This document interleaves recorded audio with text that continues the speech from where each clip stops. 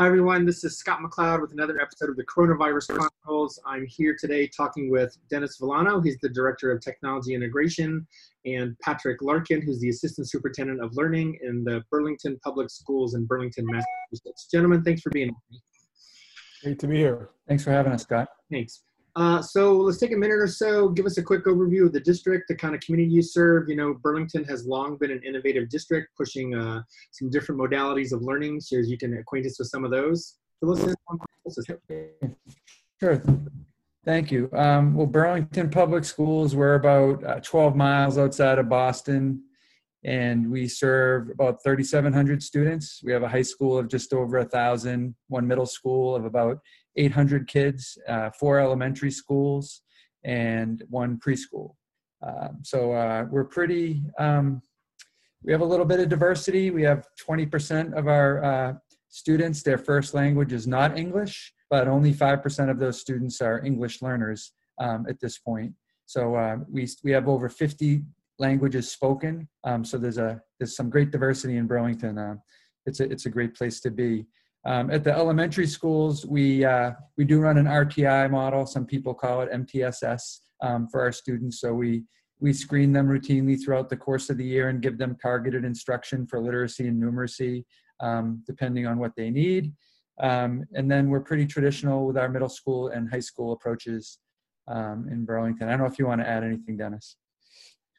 Well, I mean, from a technology side, we're a one-to-one district. We've really heavily relied on a remote one-to-one learning program for several years, and we emphasize using technology in the classroom when it's needed and however it's needed best. And I think that's been an interesting part of the current situation leading us into remote learning.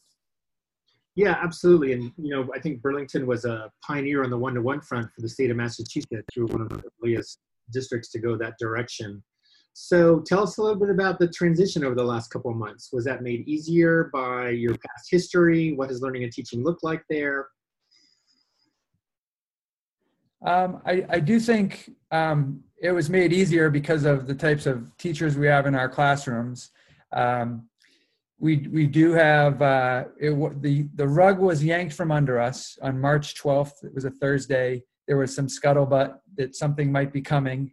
And before the end of that day, we found out we weren't coming back on Friday. So the following 2 weeks, our focus was connecting, making sure kids were okay. How were they doing? Do they have what they need at home for us to be ready to resume teaching and learning? So at that point, we started what the state has called, I believe, phase 2 of their learning plan. And at that point, they were asking school districts to connect with students and revisit previously covered material, not to focus on anything new at that point. And after a few weeks of that, they got to phase 3, where the state actually announced some prerequisite standards at each grade level. And these standards were seen as standards that would help prepare students to be successful at the next grade level. And so our work since that, I think we just finished our second week of that phase. So our work has been focused on some new content over the last couple of weeks. Gotcha. So Dennis and Patrick, you know, it's one thing to have a tech-savvy staff and student body. It's another thing to shift that into remote instruction on very rapid notice, right? So considering that you all had some tech fluency in the past, where still seem to have been some of the sticking points and challenges with that transition, and how you all helped your teachers and families with that? Well, I think Dennis, do you want to jump off on that one? Yeah, I think one of the first things was that we needed to make sure that everyone had access at home. That's still a challenge, even though we're a one-to-one district. One of the things that's interesting about how we do things, for K-8, our devices actually stayed in the school. So they weren't going home regularly with students. Our high school devices did. They were a little bit more prepared.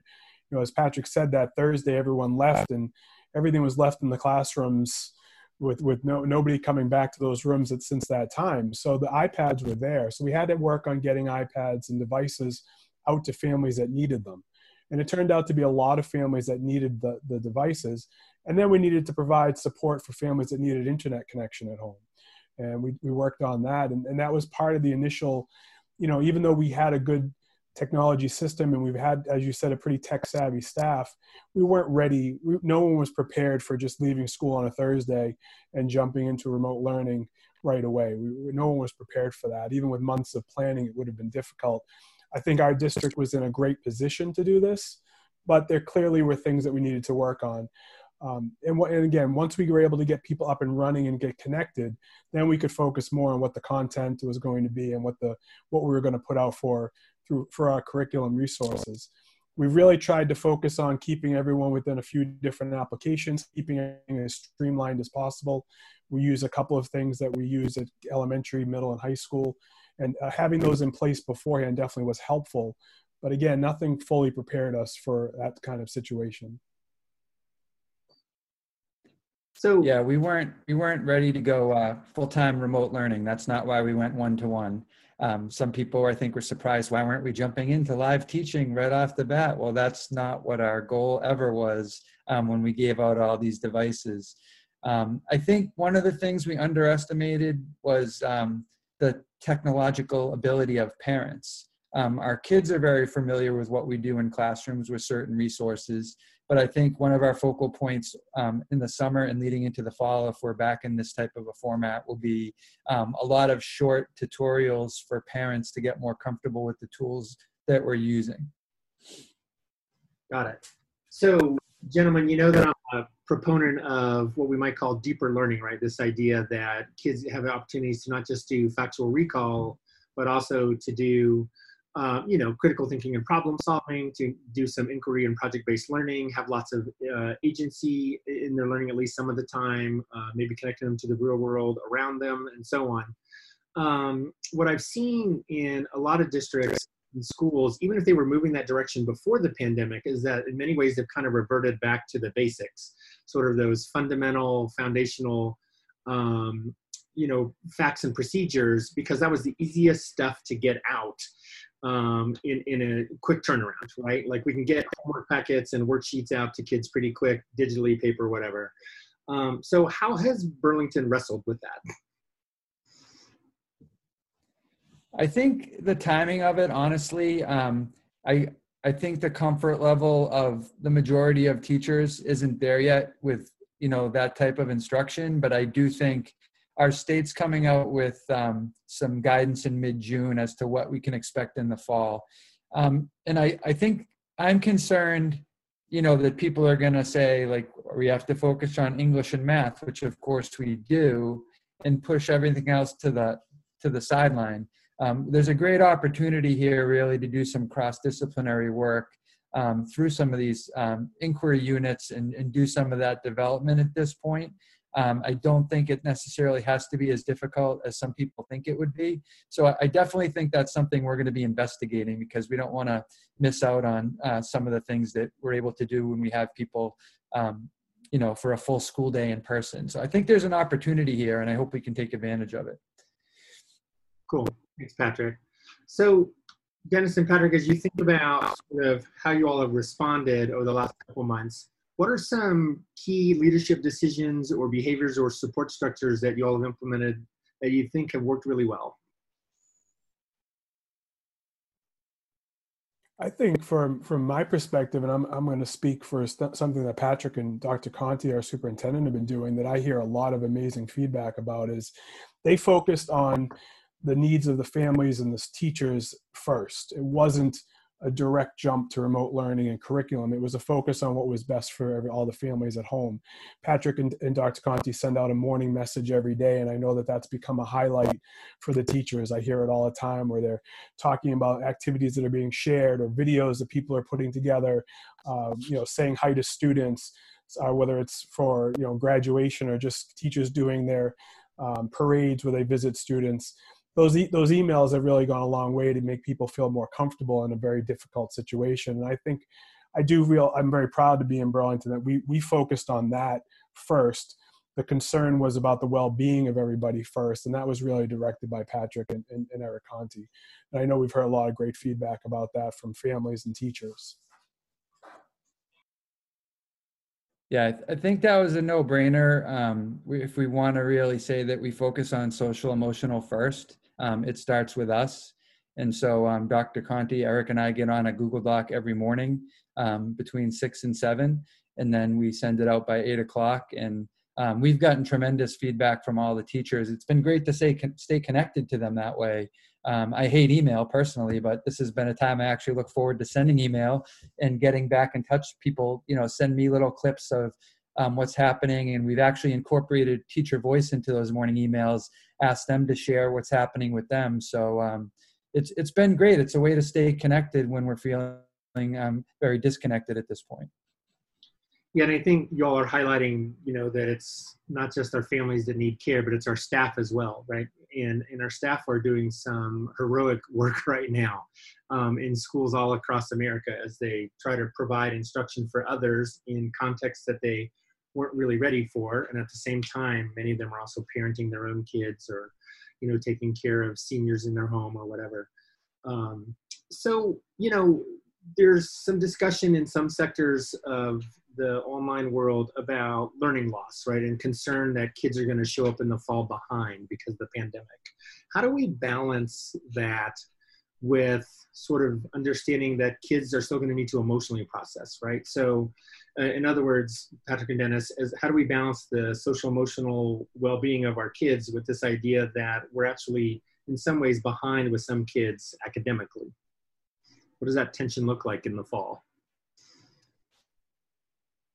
Well, I think it starts with social emotional. Like, we're all going to come back to the school in the fall, and we've all been through some trauma on some level, some people more than others. So if we jump right into teaching and learning, academic content, I think we're doing ourselves and our kids a disservice. So I think even more community building will be done than has been done in the past. And I think that's really important. I think we're going to be very slow. And there was some interesting stuff I was hearing about out of New Orleans when Hurricane Katrina shut down their schools. We can learn from that because they thought they were going to have to come back and start with remedial work for kids. And I think they did that. And they found the kids were disengaged very quickly. So I think we have kids coming to new grade levels. We're going to build community. We're going to start with grade level content. And then we'll see where the gaps are, and we'll spiral and fill the holes as necessary. But I think it's really important, again, to go back to whether it's inquiry or whatever our approach is, we need to focus on engaging content. When we get to the academics, it needs to engage kids. They deserve that. They've been disconnected for a long time, and we need to make sure that's a priority. Yeah, nicely said. So considerations, challenges moving forward. What's Burlington talking about and thinking about over the summer? Well, from my team's perspective, we're really thinking about ways that we're going to support people with the types of things that they're going to have to do in the fall. Remote learning is probably going to continue in some capacity in the fall. We don't know exactly what it's going to be. I think the biggest challenge I have in pretty much every conversation is this sense that things are going to go back to normal. It's going to be just like it has been. And I think it's hard to get through to people that it's not going to be normal. It's going to be different. We don't know exactly what it's going to look like. And so we're starting to plan for all of these different scenarios. We can't necessarily plan for the normalcy that we expect. So we're looking at all different ways to prepare teachers for that. We're looking at ways to prepare families for that and students. And that's been a challenge. I keep saying to people, try to think about this in a totally different way. And I think that sometimes is hard. Patrick and I know that a lot of our conversations, people tried to replicate what they've always done, and that's not going to happen here. So we're just looking at all the different possibilities, all the scenarios, and it's a lot to take in. But I do think that we have, at least this time, we're not leaving on a Thursday and starting on Monday. We have a little bit of time here to prepare, time to talk to each other, to get some feedback, because I know Patrick is from parents and teachers, and that should help us along the way. Yeah, it's going to be a busy summer. I'm always excited about the work because there's new possibilities. Of course, I would prefer to go back to, the way we had it before. But my biggest concern is for our youngest kids, the K-1-2, because first of all, it's harder to keep them engaged remotely. But secondly, from a practical standpoint, we always try to make sure our kids are on grade level by grade 3, like make sure they're reading on grade level by grade 3. And now we're not getting the time we would get with them in the classroom. So personally, this is my opinion. We haven't had district level conversations. I think we really need to get those students into our school as much as possible, even if it's smaller groups, that's something I think we should be looking at. But again, I'm one voice. It's going to be a community decision with a lot of stakeholders, but that's something I'm concerned about on top of a lot of other things. Yeah, I'm hearing from lots of folks that they're really wrestling with those younger learners and how to handle that. We continue these modalities in the fall. It's, we had some grace because of the surprise factor this spring, but in the fall, we really got to be more thoughtful and intentional and planful. Cool. Gentlemen, anything else you want to share? I just think, honestly, it clarifies for us as a town, as a state, as a country, like how important teachers are. As you said, they are doing heroic work. It literally gives me goosebumps to see the efforts they're making, and they're doing this as so many other parents are, with full families at home, taking care of elderly parents, and they haven't stopped. It's really, it's been amazing. Awesome. All right. Well, we're kind of at the end of our time here. Dennis, Patrick, thank you very much for spending some time with me today. I know how busy you are. Good luck with the last few weeks of school. Say hi to Eric, your superintendent, for me, and appreciate your time. Thanks, Scott.